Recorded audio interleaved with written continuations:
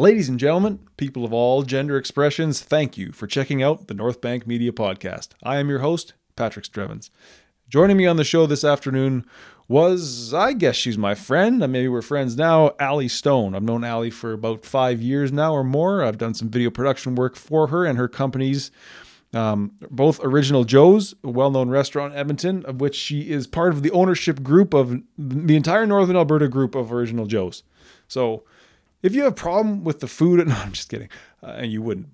And also she does some leadership counseling with another fine gentleman, David Irvine. That's the IrvineStone venture. So definitely interesting because in some ways very different, restaurateur and leadership counseling, but also in some ways we'll find out essentially the same. So she also has a podcast called Discovering Hospitality, and she was an inspiration to me to start this podcast. So it was great to talk about podcasting, talk about what she's pursuing, and really just have some laughs on a Friday afternoon. So without too much more ado, please enjoy this conversation with the wonderful Allie Stone.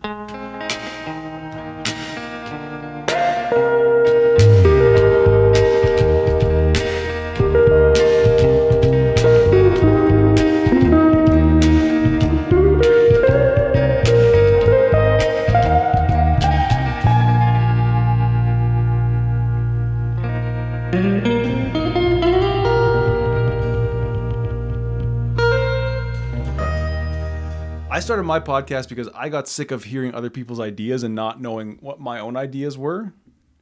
But so it was like more of a personal thing for me. But I get the sense that your podcast was kind of right off the jump trying to be more of a community building, community uniting project. Yeah, I have this thing where I think like everybody has a story, right, and I want to hear their story. So I'm a connector. I like to be with people. So it's kind of an excuse for me to get to hang out with people. I know. I totally just use it for that. That's the best part is like you book it in your calendar like it's an important thing. And then you look and you're just like, I'm just having coffee with this person.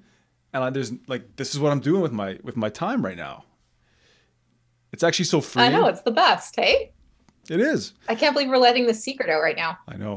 Well, yeah, but anybody could start a podcast, but it's the follow through. Like I'm getting close to 30 episodes. You said you're, well over that. It's like, that's actually, it's the consistency, isn't it? To keep it going is what's the challenge. It's easy to start. I think you have to have a lot of personal responsibility to follow all the way through, like to the end, to get it posted. Totally. Or else it doesn't go up. No, exactly. Because there's nobody, no one's helping you. Nobody's helping you. And it was, so you're doing everything, hey? Like you're recording, editing, you're doing the episode notes, you're doing the art, like the posts, the social media posts. Mm-hmm. Are you enjoying that? I may have leaned on you for a little bit of it. Your wonderful talents. I may have leaned on you a little bit for some. Our YouTube opener you've done. Oh, yeah. And yeah. True. A lot of stuff, actually. You've helped us a lot. But I think that I have somebody editing now for me because I'm just out of time. Right but it actually took so long to teach somebody to edit. I didn't realize I just learned it over, what I mean? Like months of errors, yes. Right? And then to teach somebody, I was like, it was one of those trainings where you're like, I don't even want to train you to do this anymore because it's taking so much of my time. But now she's got it and it's glorious. I don't have to edit anymore. Oh, that's awesome. So yeah. That was really nice. You have multiple podcasts going then. You're doing one with Dave too. Mm-hmm. Yep. So I do the Other Everest with David Irvine every week as well. So I put up 2 podcasts a week, but that one's all leadership. So it's all about authentic leadership and more on the business and growth side. Right. Yeah. Are you monetizing? Have you found ways to start making money off these yet, or do you have is that even on your radar? Yeah, it's come up a couple times, but I'm not sure. And I want your thoughts on this too, because some of my favorite podcasts I'm listening to, and then an ad comes in the middle, and I'm like pissed off about it. I'm like, it's like right at this like great part. Right. Here's an example. Brendan Bouchard. I love him. I think like he's got these like great little like motivational podcasts. Right in the middle, he'll put this like honestly, like 90-second ad. And I'm like, I know. I don't like this. So I don't know. I don't want to be that person. Right. I do. I don't even care. You do. Okay. Tell me about it then. I can appreciate what you're saying. I guess it's like I would love to just have some financial independence. So if the podcast could bring even a little bit, but it is important how you're going to integrate the ad into the show for sure. Like I listen to a lot of stand-up comedians podcasts like Bill Burr, Tim Dillon, like even Rogan before he went to Spotify was doing ads at the start of his show. At least they would attempt to make it interesting. Like try and make the ad read funny. I don't know if that's my thing. I guess I just don't care, and I will sell out as soon as the butcher box, like the meat deliveries company comes knocking. I don't know. I'm kind of joking around, but I think I would like to make some money off this thing someday. Yeah. Okay. I mean, I think I didn't think it was super lucrative, even if you did monetize it. I just and I don't know. I don't have any facts to prove that, but I think I always made the assumption that it just wasn't that lucrative. So I just did it. No, fair enough. And I don't think that's why we should do it. Like I even started thinking about how the podcast could be like turned into like a long form advertising medium where like you sat down with someone who wanted to pitch their business to their whoever. And because it's a podcast, it's like disguised as like something that people would just listen to. And then at the end, it's like, oh shit, this guy just pitched his business for an hour to me. Almost I didn't realize. But that's another secret that we shouldn't just be blabbing about. God. No, probably not. Wow. Okay. I'm basically pitching our restaurants in discovering hospitality. So but that's I'm talking about how great we are all the time. We take care of people. It's not even about the food. No, it's not even about the food. No. But come get the food anyway. Well, the food is good. The food is good. Oh, man. I was talking to That's how we met each other. You and me? Yeah, for sure. Yeah. For sure. 2015. So you knew... Oh my goodness, it was so long ago. I know. Are we going to talk about this? Sure. This is like actually a pretty good story.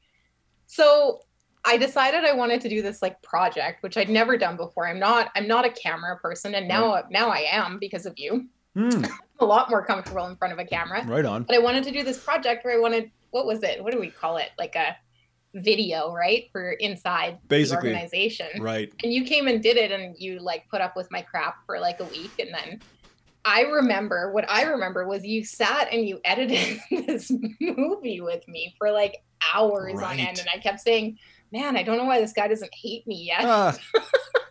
Coming back with more edits. Anyway, it's like lore in the company. I don't know if I've ever said that to you. Is that right? Like, we use it. It's in our orientation. There's pieces of it. It's all over the place. We share it all the time. Yeah.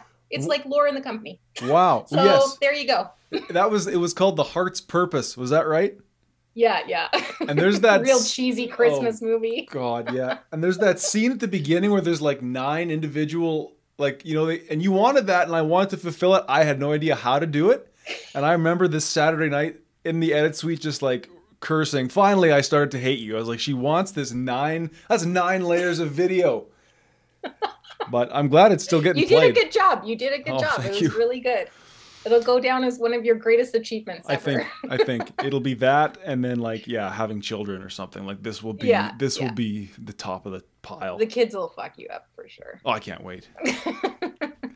So they'll take you down. Oh boy. So we did that, and that because I knew you. It was Max McKinstry that introduced us. I think. Yeah. I know. He's a great guy. Love him. I haven't seen him in a long time. No, me neither. Should check up on him. Shout out to Max.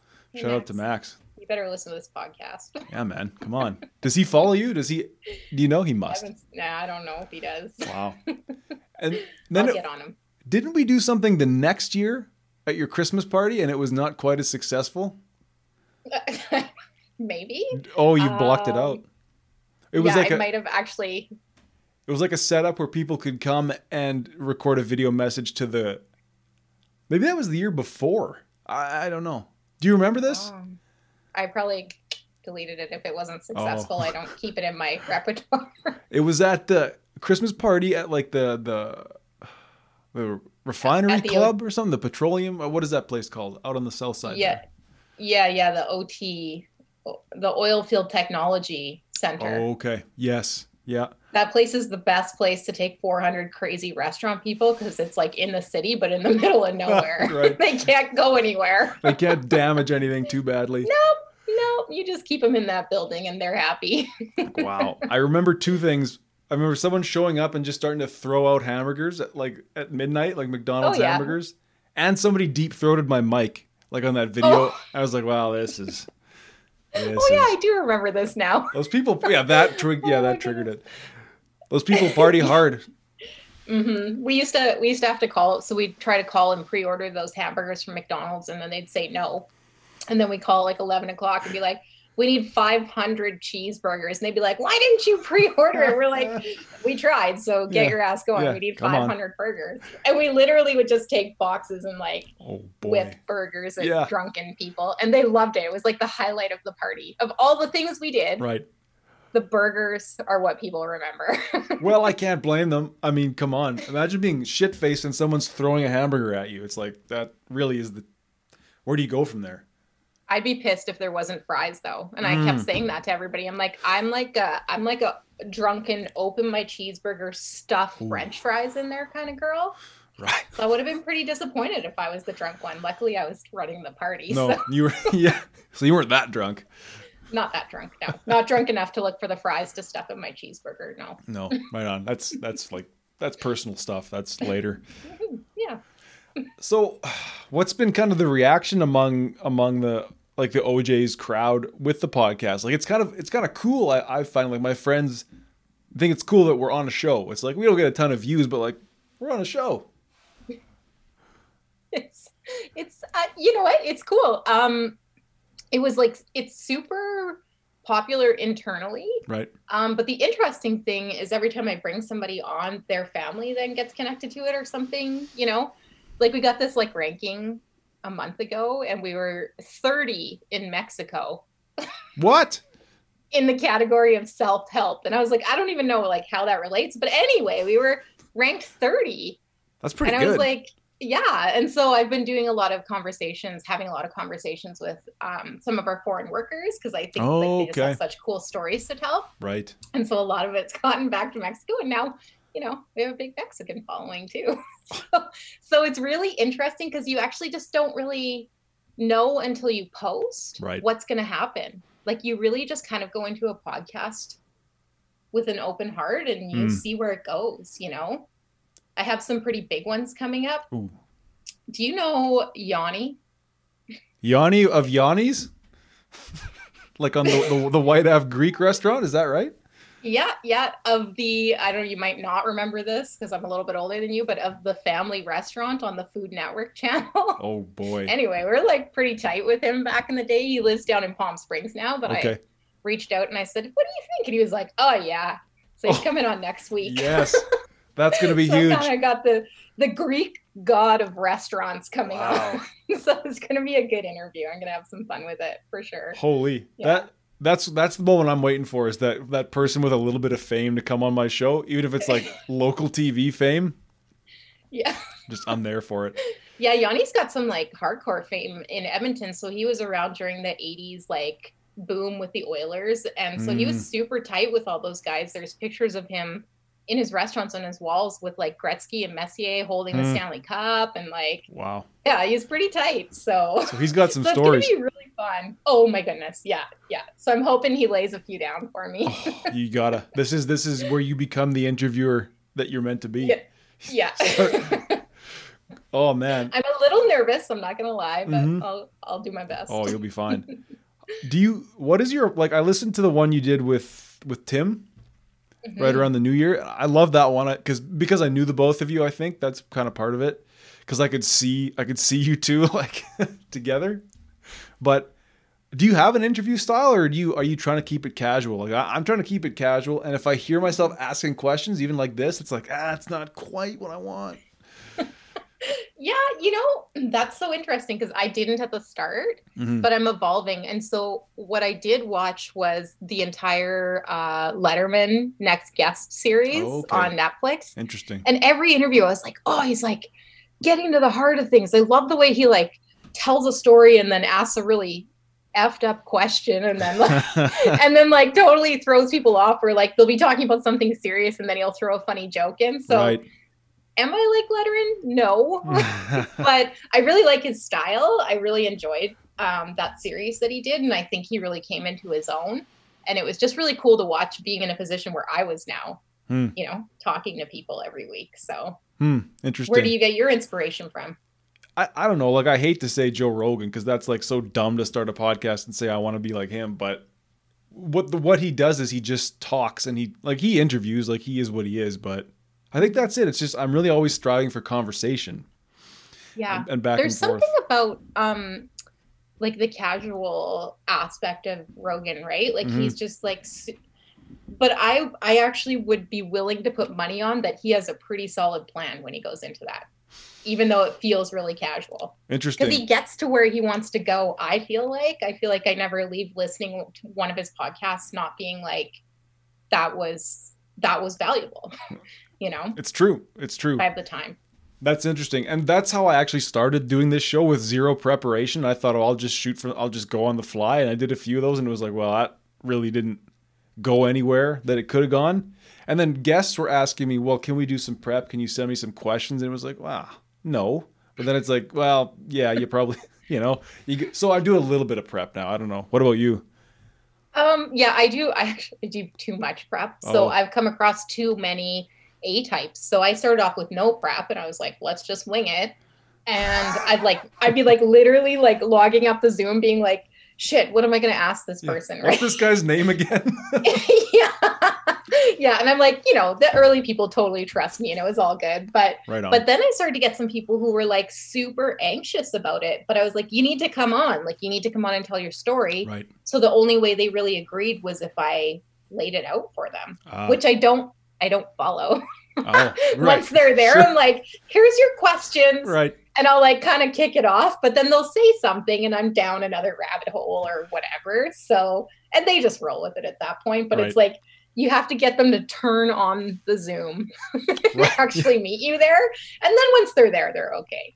Oh yeah, that's totally it. I love that. Just give them some questions as if, yes, this is it. This is all it'll be. Yeah. And then as soon as you find the real jumping off point, then you just go for it. One thing I do, you would have noticed this with Tim's, and I'm really starting to embrace, is the lightning round. Oh yeah. And so I'm trying to like start to get like really messed up questions. So no matter what, even if you're like that person, you're like, I need questions, I have to know. I'm like, yeah, but there's going to be 3 questions in a lightning round. You don't get to know. So you have to deal with a little bit of anxiety coming in here, and you have to just answer these questions open-heartedly, wholeheartedly. You just have to like lean into this, and I'm going to start asking some pretty messed up questions, I think. How messed up are we talking? Do the lightning round on me right now. Oh my God. You don't have to. I think they'll pertain to the person. Oh, right? Okay. I got you. So like lightning round for you, I might be like, okay, Pat, what's like literally the most effed up thing you've ever had to record on video? Like the craziest thing you've ever seen. Oh boy. Because I know you've seen a lot, actually. I'm trying to think. I don't know. Most crazy thing. I mean, I did a really weird, like low budget indie film where I did get 2 girls to make out on the hotel bed and like strip.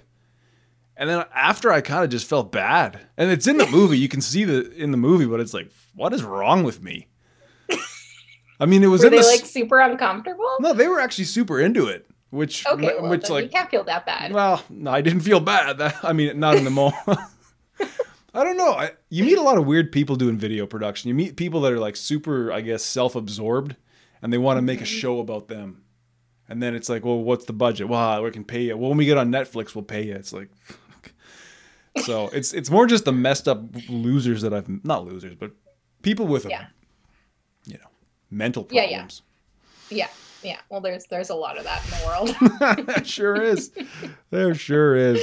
Oh man. And then I might ask you like something like, what did you dream of being when you were a child? Like what, like, cause like you're a videographer now. It's a pretty cool profession, you know, like just true. Like big media guy.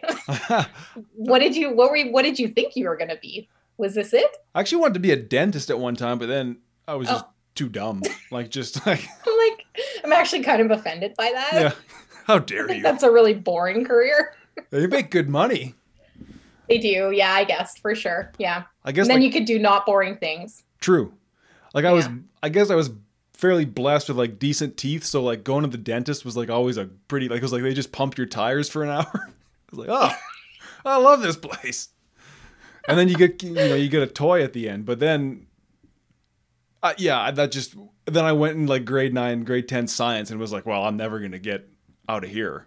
I'm never going to be a dentist. And that was coincidentally when I started doing video production was in high school. So it was like, wow. Oh, isn't that interesting? Yeah.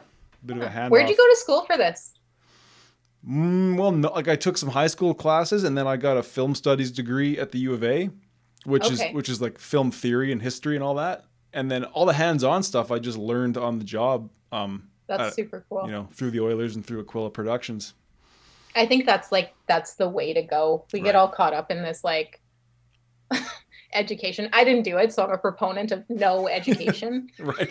Oh, fair. So the universities aren't hiring me right now, but that's okay.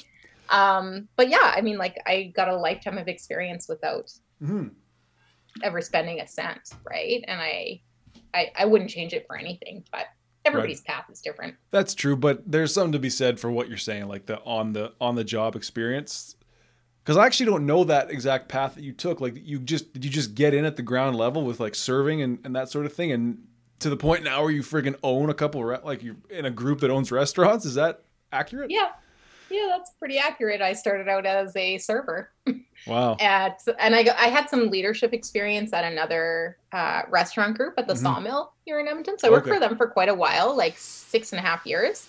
Oh, okay. And kind of worked through their system, and then kind of the opportunity for Original Joe's started to present itself. I knew it was going to be awesome, but I had to go in ground, boots on the ground, like hostess, server. Yeah, work my way up through every position. I've worked every position in a restaurant. You've cooked, you've cleaned. Gosh. Yeah. I've kitchen managed. Oh, God. It all. So, but I think you have to, right? Like to get good at it. And those were like some of the best years too, right? Because like no responsibility. Just go in, serve, make your tips, go party, have fun. Walk out with cash in your hand. Like, come on. It was a bit of a problem. I'm not going to lie. Didn't save much of that money. Oh, well. It probably went never right made back it to the bank. I was going to say, yeah. It probably went right back to the restaurant in some way, didn't it? Oh, yeah. Mm-hmm. Yeah, in a lot of ways. I remember I was telling this story. So like back in the early days before Sawmill, my very first serving job, this is like I don't know, some people are gonna roll their eyes at me, but it was at the old bar in Stony Plain. And this is like literally like a Hells Angels bar now. So it's like a pretty messed up place. It was messed up then. Right. And it was like cash and carry only. Anyway, so like I have this first job there. I don't know anything about serving. I don't know anything about bartending. And I'm just like a disaster. I'm walking out with like $350, $400 a night. And I don't even know how to do it. So of course I'm like instantly hooked, right? I mean, easy money. I remember I used to wake up on Sunday and be like, I'm going to go to the mall and just like buy a whole new wardrobe and go out and party. And like, it was crazy. It's like drug dealers, but legal. Well, really, I mean, like really, you could say you were still kind of a drug dealer. You're like a licensed drug dealer. Licensed. Yes. Licensed. Yes. AGLC approved. Right. Government approved. It's gotta be all right. Yeah. God. Yeah. Is there a certain sort of person that gets just hooked into becoming a lifetime server because of that easy money? I don't think I think it's anybody who, I always say, Tim says this too, like we're like a band of misfits. We didn't quite know where we fit. And that was me. Like I got out of high school and I was like, I know I don't want to go to school because I don't want to spend the money. Right. I didn't come from money. So I knew there wasn't money. So if I was going to go, I better sure as hell know. And I was just like, I don't know. So, and then I just kind of fell into it. And then you just kind of, it's like a warm blanket. And then you just kind of fall in love with it, you know? And I think it's really cool that you can grow and evolve with it too. Like you go through the phase where you're partying, you're drinking, and it's like the social community. Right. And it still is a social community, but now it's like, you know, we connect and we've had like run clubs, workout groups, different like things like that, different ways, cooking clubs, whatever, right? Like as you get older, but it evolves. Right. And you still have a lot of fun together. It's like a really cool community of people. So right. And I love it for that. Right. And that's why you're still in it today, right? It's just in a different role, I guess. So what you're saying, it's a community of misfits, and it's like people that didn't have anywhere better to go or whatever. But at what point were you like, because you were obviously destined for more than serving or kitchen managing. So what was kind of like your first step into, toward what you're doing now? Because you're fairly entrepreneurial now. Like you're your own boss, right? There's nobody above Allie Stone. So. No, not really.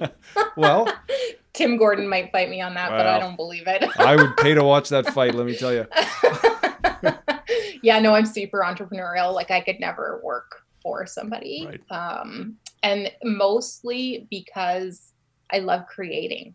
Like I just love creating an experience for other people. I love being a part of that. And I just have, like, I always have these visions and dreams and aspirations. And where did that start? I don't know. Like, I think it's been an evolution forever. I knew that I wanted to be a general manager. Okay. So I knew that early, and I was like, I want to like run a restaurant. I want to know how to do that top to bottom. So I spent 7 years and I did that. And then I was kind of like, I learned it. I'm good. I'm done. What am I going to do? So I moved on to the area team, which has been a really great experience. But it never quite fulfilled me like running the restaurant did. And now I've kind of taken over this, like, leading the organization, leading the leadership team. And this is really fulfilling. And my other side career, I have two careers basically, but my other career is basically just completely aligned, right? It's just like two parallel roads. And so I'm working with other leaders now in different sectors, teaching them the things I've spent the last, 17 years learning in the industry, which is just pretty fun. It's pretty fun. Well, as long as you're having fun, I think that's so cool. That's something I'm trying to work out on this podcast, is like, there must be something to who's your authentic self, because you're just kind of doing what you would do. It's like, does that make, it's so loose, and I've been talking about it for months, and everyone just kind of goes, but it's like, there, like the way I do one thing is how I do everything. Like I'm just me. Yeah. Like I'm not me, the video producer. I'm not me, the podcaster. I'm just me, the guy who I guess is expressing or telling stories or crafting using technology, whatever. It's like, that's who you are. Yeah. It I think it depends who you're talking to, Pat, because it takes like a while to evolve into that. Like we're not just like instantly authentic and know who we are. I think we like spend our time growing up putting armors up, like walls up. Totally. And we're like, we're like in high school, we're trying to be cool and like all all this stuff. Oh yeah. Things happen, your heart gets broken, another wall. And then at some point you say, who is this person? Right? You like have that like hard, almost existential moment with yourself, and you're like, what the hell? Who am I? I don't even know you, right? You look in the mirror and you're like, who is this person? What the hell? And then you start to think about authenticity, right? And so we all kind of like have our own paths to get there. But I would agree. Yeah, I'm no different at home than I am on the podcast with you, than I am leading. Some situations I'm more comfortable in. Sure. Okay. I would say that. But even like as we started today, right? Like you can hear like I have a nervous laughter. That's just like how I how I handle my life. Oh, just laughter. A general things go bad. I'm like, let's just laugh about it. It's all good. That helps. And it's actually gotten me through pretty good. But so I mean, like we all have our things, but like I recognize it about myself right away. And oh, that's key. Yeah. Authenticity is really important. It sure is, because here's what I think. Once you're authentic, sorry, I cut you off. Once you're authentic, you can be successful. You can do like what you were born to do. Once you know who you are, then it gets really freaking groovy. Then it gets really groovy. That's what Dave Irvine says in his book, right? Really freaking groovy. No, is that what he said? No, I don't think so. But that's his point. I don't think he said frickin'. No, never. That's the point that he's making I haven't read those books, but from what I gathered from the other Everest course that we did, it was like, that's kind of it. You have to know yourself as deeply as possible before you can really do anything. Yeah. But I think that, again, that's ever evolving. It's right. Like, sometimes people are like, oh, I got to know like everything about myself and I have to go on this like soul search before I can start my life. And it's like, no. That's like part of the entire process. You're going to be searching your soul till you're 80. Right. And maybe even later. Wow, hopefully. Yeah. So sit in for the ride, Sit in for the ride. If you're enjoying this conversation, please subscribe on YouTube and give us a like. If you're listening on Apple Podcasts, please subscribe and leave a 5-star review. And now, back to the conversation. You call them walls, like you get a traumatic experience or whatever, you put up a wall.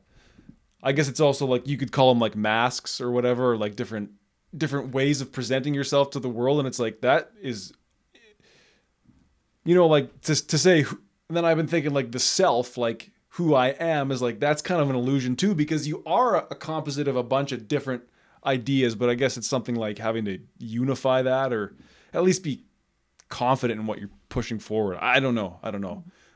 It's complicated. Well, I think it's so complicated, and so this is just my opinion, but I think like as we grow up, like your parents tried to instill their beliefs in you to make you the person you are, because that's the best they knew how.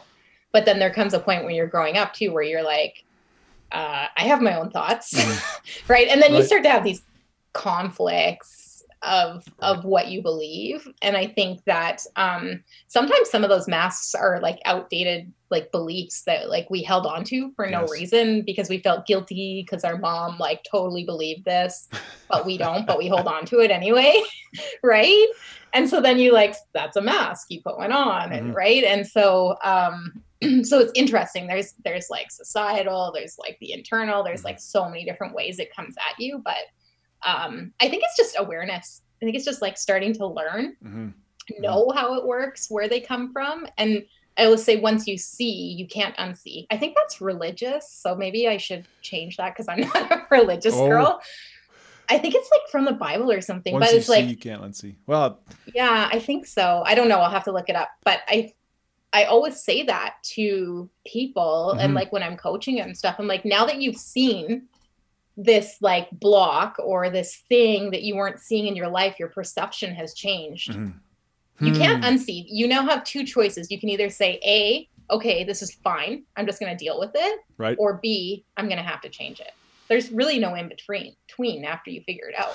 That's a good point. Yeah, you can't, even if it is a biblical thing, like I find like, the Bible gets a bad rap for some reason. It's like a lot of that shit is pretty true and pretty useful. It's true. And if maybe more people actually live by that, even if you remove the faith component from it, it's like, just, okay, fine, don't believe the myth, but listen to what these words are saying. They figured a lot of stuff out thousands of years ago. Yeah. Oh, for sure. And it's the dogma, right? You start to get the stigma around it and stuff. So, and so I'm honestly like kind of ignorant when it comes to like Christianity. Like I wasn't raised in any religion. So so for me to be like, I don't even know if I'm quoting it. I've done a lot of reading on Buddhism, because I'm a meditation teacher now, and I do a lot of like stress reduction programs. So I've done like a lot around that, but that's as far as I've kind of explored religiously. Yeah. I mean, I'm liking the idea that I can come to a lot of those truths myself. It just would take a lot longer than if I just read them. But there's something about like what you were saying, like you get sort of saddled with all these beliefs when you're young, and then you reject them all when you're a little older. But then as I get older, maybe you feel this way too. It's like I'm coming back to a lot of those truths my way. Yeah. Yeah, totally. We have to like believe it on our own. People can't like just like whip you until you believe something, as much as like that may have happened in history. Sometimes I would have to argue that maybe those people didn't truly believe, they were just whipped into submission. Sure. Right? Like that's a totally different thing.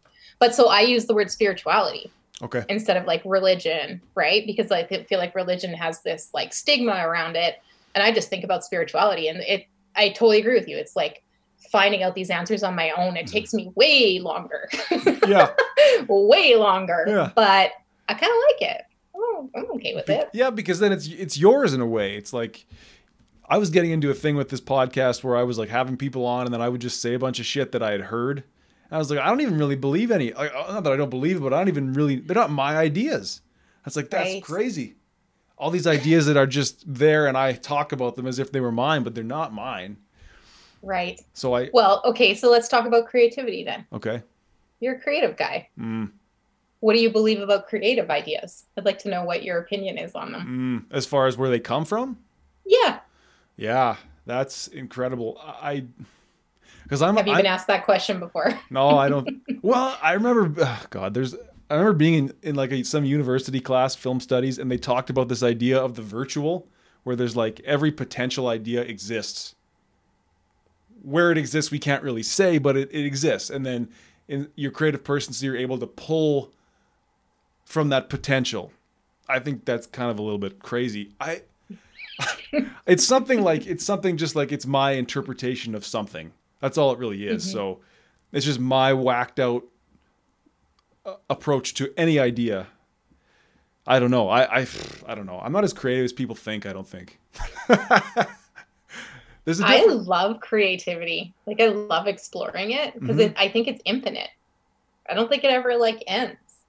It's one of those things that like basically starts and ends with the universe. And I know you said like this idea that they're out in the ether is a little whacked out, but just think about start of time to end of time. Think about it in that way. Where does it ever end and start? It doesn't. I don't know. I don't know that it does. I think. So I want to ask you this. Does anybody ever truly own a creative idea? No, definitely not. I hate copyrights.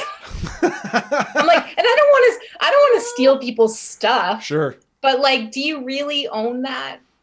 Like, somebody could recreate that down there. Like, I get it if you're like straight up copy it, but why can't that idea evolve into something bigger, better, different, whatever, right? Right. It's almost like by claiming ownership of an idea, you're kind of capping off that idea as this. It's like, well, it's like when Tom Petty's record label sued Sam Smith because Won't Back Down sounded like Stay With Me or whatever it was.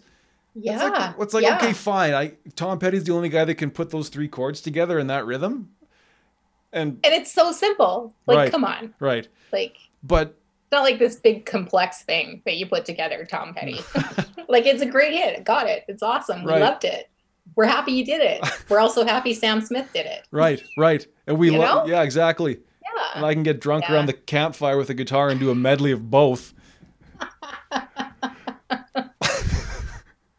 Oh my God.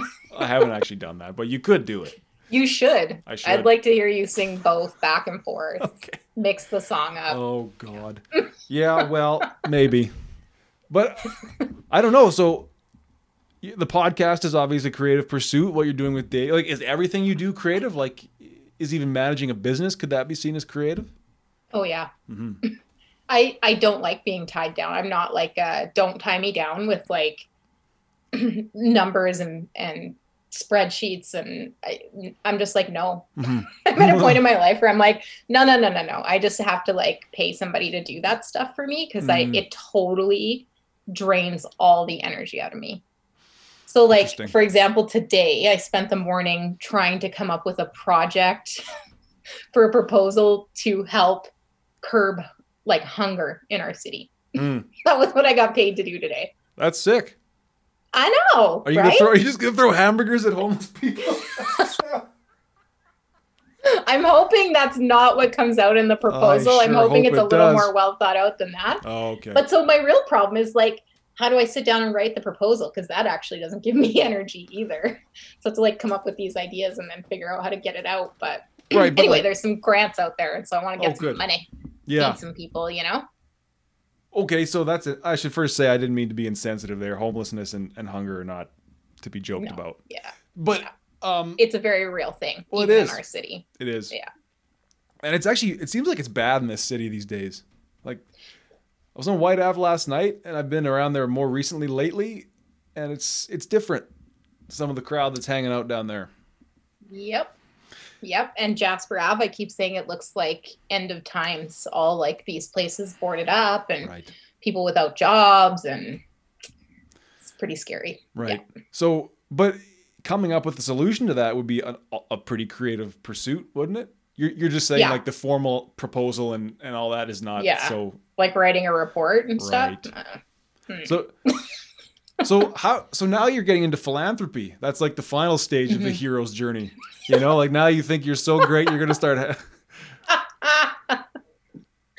Oh my God. Well, I don't think I'm great. Oh, okay. So here's how I see it. How can I articulate this for you? I see it as, so I said this already, but I like came from like nothing. So I didn't, as a kid, we were quite poor. We didn't have a lot of money. And, you know, like if I needed a winter jacket, it was on layaway at Kmart. Like, and I was lucky if I got it before the snow flew. And I have a fair bit in my life now. And I recognize that I'm really lucky. So I always think with gratitude and abundance. And I always say, well, you know, like the world's given me this, but I also have a responsibility to make sure that I don't forget where I came from and figure out how to at least do my part to give back. So it's kind of like one of my beliefs is that I feel like I'm always going to give back. I'm always going to find ways to give back in some way. And so food is just the natural outlet because I'm a restaurant girl, right? It's like, you know, we build this food truck and we just like drive around the city and feed amazing people for free and like do cool things like that. And I don't know if you know about the food truck. The hard cart. Yeah, the hard cart. Come on, I know all about it. Yeah, of course you do. I know a little bit about it. But is the heart cart part of your ending hunger pursuit? I don't know. I don't know how to tie it in. That was kind of like my thoughts today too. But it would be really cool if I could use it. But I think this is bigger than the heart cart. It is, and it'd be kind of cheap to like have some kickoff event where it's branded and we're gonna end hunger, and then you're not actually, but you could maybe put a dent in it. I'm sure you could. Yeah. And so the heart cart's not really about ending hunger, but it's about taking care of people who want to give back, like I do. So I go out and recognize people who work at Yes all year and feed the kids and work in the kitchen, or go to Little Warriors and go there on a day when they have like a team building day and we show up and make them lunch and just like have fun with them for a couple hours. And it's like, we don't charge for any of this. It's zero funds ever exchanged through this vehicle. So, so that's cool. It's a nice way to give back. So that's interesting, right? Like giving back. I heard this saying, like the high of altruism, like being altruistic, giving back, like it does selfishly, it makes you feel good too, right? Oh yeah. That's the best part of it. Because if it made you feel shitty, why would you do it? Well, yeah. So that's why the universe has created it. Because like when you do tap into it, then you'll keep doing it, right? Totally. So, that's probably true. It's a sneaky little trick. It is. It is. I got to start being nicer to some people. Oh man. It's interesting though, because you can give back. I don't know if I want to say this way, but you can almost give back too much or like in the wrong ways where it like doesn't fill you up too. So like I've had situations like that where I've like, I don't know, just maybe like overcommitted or done things that weren't like truly in my heart. And then I've left it and been like, well, that was kind of like a waste of time too. Interesting. Right. So the more connected you can get with going back to authenticity, who you are.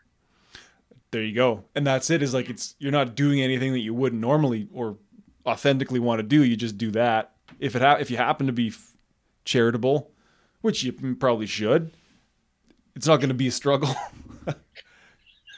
I don't know. So do you know about like Maslow's hierarchy of needs? I've heard this. I've heard this. What's at the very top? So, I mean, obviously like the base is like contribution. Wow.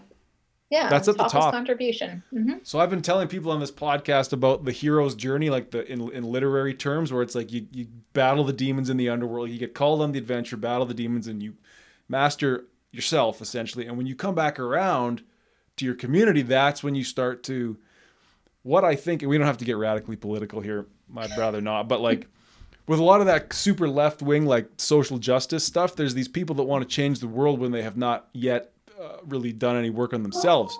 Not across the board, but I think that's an issue for sure, is trying to change the world when you haven't even, fixed yourself.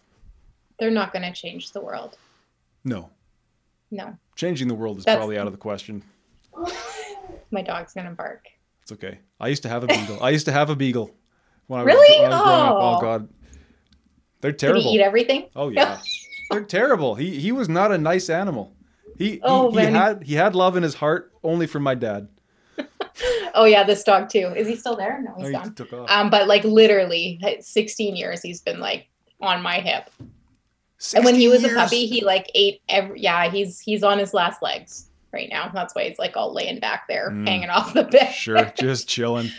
Yeah, just taking his last few breaths. But he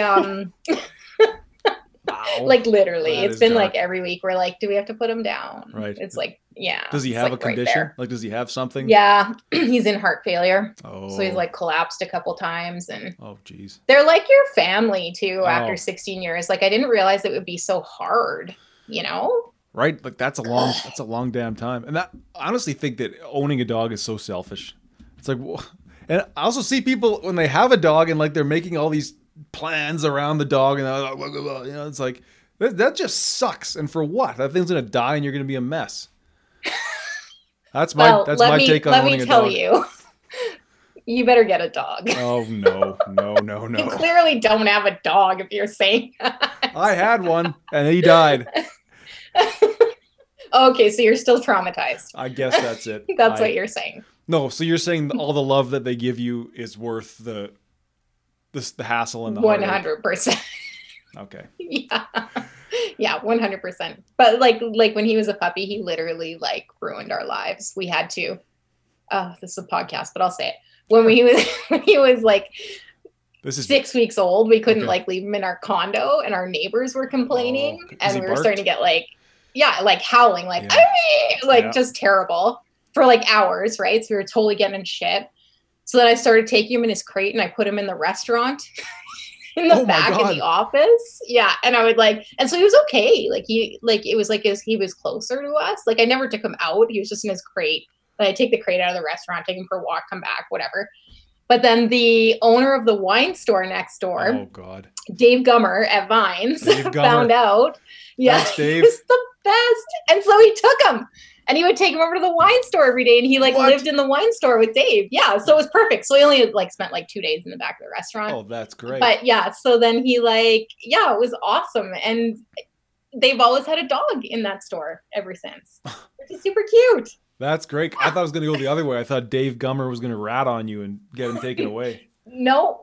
Dave had this big white beard. Oh, like Santa. And Denver is the beagle. Okay. And he was he would just used to hold him and walk around and show people wine, and Denver would just be eating his beard. And he made so many sales. He was the star of the show. Yeah. That had to have increased sales over there. I think so. Yeah. Right? I think that's why he kept coming back for him, because I'm sure he was a total pain in his ass. Well, yeah. It was a pain in mine. Yeah. Well, beagles are, man. They just follow their nose. They eat till they explode. Yeah. Did you ever have issues with him running away, or just kind of he would put his nose down and follow his scent, or follow the? No, that never happened to me. But we were super forewarned about that. But literally, he has literally tried to eat himself to death numerous times in the 16 years. One time, I came home with this loaf of bread somebody had cooked for me at the restaurant. Yes. And I kind of sat it on the counter, not really paying attention, go do my stuff, come back, loaf of bread's gone. I'll Chris must have moved it or whatever. Right. Yeah, sure. Go to work, come back. The plastic is all over the floor. There's bread, just a trail of breadcrumbs. And he's laying there, belly up, and you could tell he's in pain. Right. I'm you little asshole. And so whatever. So I clean it all up, and I'm bread. I'm all pissed off about it. And then we're sitting watching TV later at night. He goes and he picks in the corner of the couch, and he pulls out another nugget of bread and starts eating it. Wow. Like a drug addict. He had hid it in the corner of the couch. Yeah. Wow. And he couldn't wait till we were gone. He had to literally. He's just sitting there jonesing for 6 hours, thinking about that bread nugget. When are they going to go to bed? When are they going to go to bed? They're not. I'm going to have to eat the bread in front of them. I'm doing it. My uncle used to roast a pig on his birthday. and we took leftovers, and we got like a pig foot, like a whole pig foot, and we stupidly gave it to the beagle, and he ate it all, toenails or a hoof, and then he vomited up the hoof and some bones. Oh, it was like, for sure. And he was just that's disgusting. It is disgusting. It was stupid to even give it to him, but yeah, no. Yeah. Is that like an evolutionary thing, or is that like they've been bred into being like retarded, like to eat until you die? Like that can't be. What benefit would that serve? I don't know. It's very interesting, isn't it? Yeah, I don't know where that came from. Who would breed that into a dog? No, I know it makes no sense. I mean, you can understand from an evolutionary sense, eat as much as you can when you can, because you never know. But but like they would literally kill themselves. Yeah. Mm-hmm. So there's no problem with like beagle hunger. Yeah, exactly. So there's no problem with beagle hunger, but I kind of did want to get back to what you were saying. Like I'm interested about this.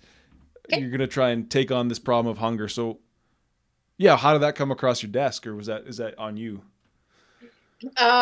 So there is an organization in the US, and we use them. It's an app. It's called Expensify. Okay. And we just like submit our expenses through it. Anyway, so like the CEO sent an email out like a month ago, and he was like, we had this program where we were like taking care of 50% of volunteers' receipts if you like submitted this program. We started it a few years ago. It fell dead. Okay. But they kept putting money in the bank. They have over $3 million sitting in a bank account. Whoa. To give back that they don't know what to do with. So they asked people to submit these projects. And so this kind of like came across my desk, and I was like, this is very interesting. So yeah, so that's kind of like where that came from. Okay. Do you have a sense? So what's the goal here? What is your aim? Oh, I knew you were going to ask me that. Yeah. What an asshole. Yeah. This is what I spent the day pondering. So, okay. So there's a few things. I mean, obviously COVID has like totally screwed up some people's lives, like livelihoods. Mm-hmm. Like there's lots of people who haven't worked in a year.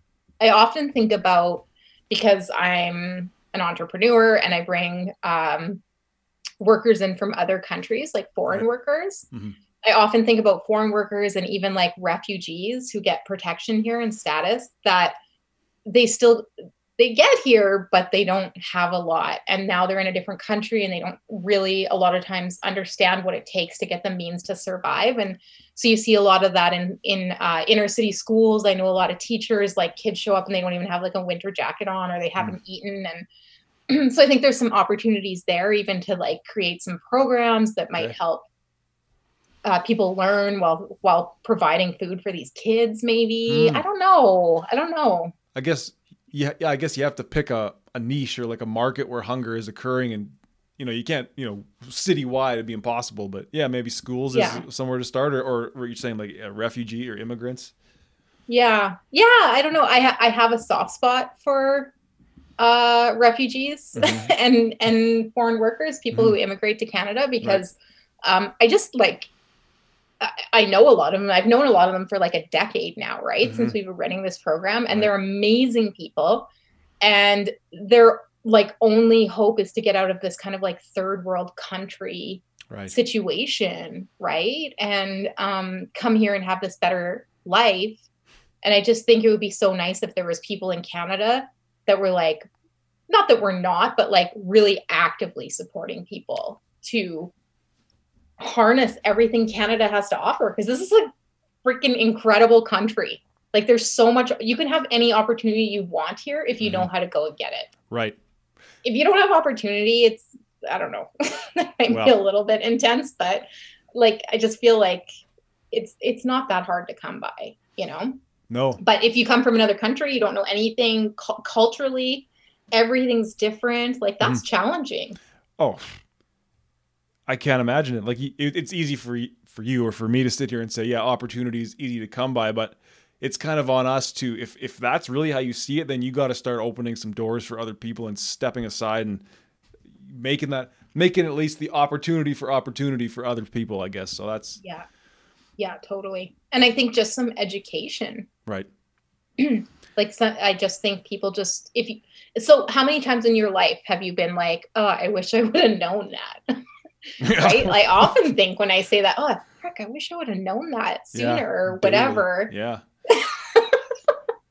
And just little things, but can you imagine if it's the big things, right? Sure. So if you had, like even, apparently I'm going to be working on a video series where we're going to talk about like phone and internet scams and make those videos available to people who are immigrants. It's just shit like, it's just stuff like that where like, if you could just, as much information flow as we have in today's society, it's actually, it seems like there's gaps. So. Yeah, totally. And information flow is a problem. So I'll use the example, 3 years ago, my husband got sick. So he suffered a brain injury. Mm-hmm. And I remember coming back and, it's obviously super shitty, right? Like you're the person you love is super sick. So it's like a super hard time as it is. And then I remember going to like neurologists and doctors and stuff and being like, okay, well, like what kind of support is there for us? Mm-hmm. Yeah. Oh, well, there's like this one program, but you don't qualify for it. Oh. What do you mean? Like we've been like tax-paying citizens forever. Right. He can't work. There has to be programs for him. No, this is it. This is all there is. Whatever. It all just kind of like goes to the wayside. I find out from somebody whose husband got sick and was incapacitated that Chris could apply for CPP disability. And I don't find this out for 2 years. Oh my God. 2 years. And so then I apply to the government and they're like, oh yeah, we only roll it back X amount of time. So like, they're like, we're just not paying you. Fuck. So they're like, you can go fight it. And it's just like, I wish I would have known. Right. And I even asked these questions and didn't quite get this answer, or I wasn't able to hear it. I'm not quite sure. But regardless, like, it was kind of like one of those kind of crazy things, right? Where you're like, I wish I would have known. Right. And then you had to hear word of mouth years later that there was a way. Yeah.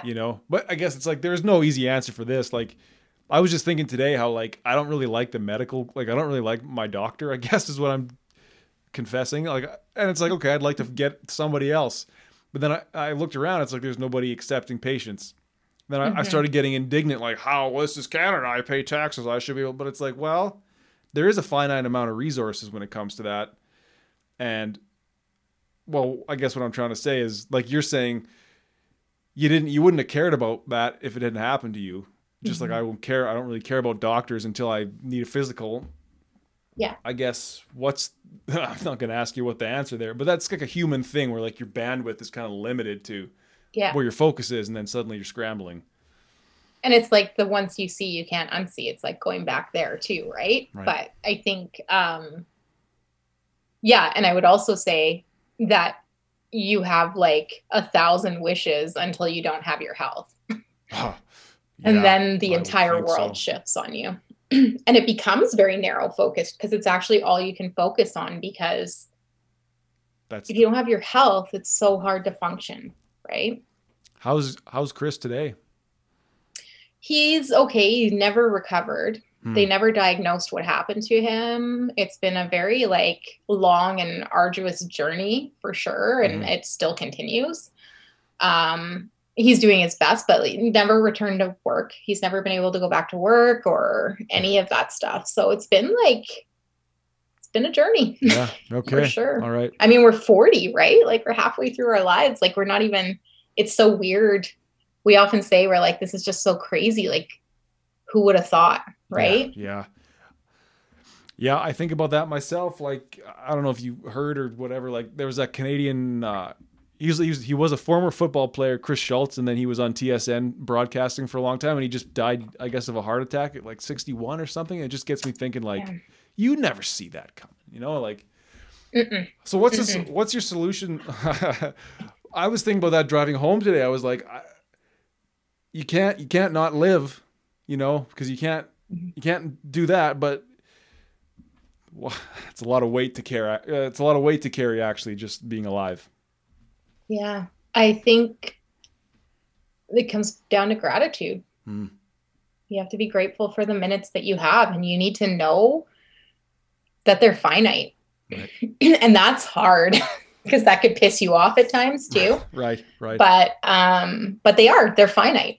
You don't get an infinite number of minutes. So every minute you get to choose, right? You get to choose how you respond, how you react, how you show up. They're not all going to be great. No. but as I've clearly defined at some points in my life. But anyway, another story for later. Yeah, sure. But yeah, like, especially the older you get, you really got to decide how you're going to spend those minutes for sure. Yeah. I think that was what the big switch for me a year ago when everything changed, and I lost all my work in the snap of a finger, basically, as I'm sure you did too in some ways. And it's just like, okay, well now what? Because you can either choose to just not do anything, or you can choose to just do something. And it's like, it's so simple to say, but that's how I started to try and live now, is like sitting on the couch watching TV. That's just not an option anymore. Wasting my time on TikTok, that's just not an option anymore. It's like, not to say you're a TikTok guy. No, I'm would not. Have never took you for it. I'm not. That's what I'm saying, is I'm not. Oh, okay. I gotcha. Sorry. Not anymore. Not anymore. Then COVID came and I realized it was stupid. No, I never got into it. It's like my whiteboard is full of shit to do, and that is actually the best medicine, is just to keep producing and creating and going, because what you're saying is like, one day it just ends. What are you gonna leave behind? Yeah, you kind of got to think, like, if you put your head down tonight and you didn't wake up tomorrow, would this be okay that it was your last day? Mm-hmm. Well, it'd be a relief, that's for sure. I'm joking. Well, think of all the things that you wouldn't have to do if you just didn't have to get up tomorrow. But if I go out on this podcast, no, I'm just kidding. God, I would owe your family an apology. I'd say, well, holy, no, I'm just kidding. She did her best. The guy was kind of a dope that was interviewing her, but. Oh man. I don't want to take up a whole chunk of your afternoon. So let's wrap it up. Let's say if people want to listen to your podcast, how can they do that? It's called, I have two, Discovering Hospitality. It's on, and the other, Everest, is the leadership business one. They're on every platform. You can find me, Allie Stone on Instagram. I don't know. No. IrvineStone is my leadership development company, and I'm one of the partners of the Original Joe's here in Edmonton. So hopefully I'll see you around the restaurant at some point too. That's what I'm saying. Listen to her podcast, go to her for leadership coaching, and then go get a hamburger with two sides, because that's what Original Joe's is all about. Two sides. Allie Stone, thanks. That was awesome. Really appreciate that. Thank you.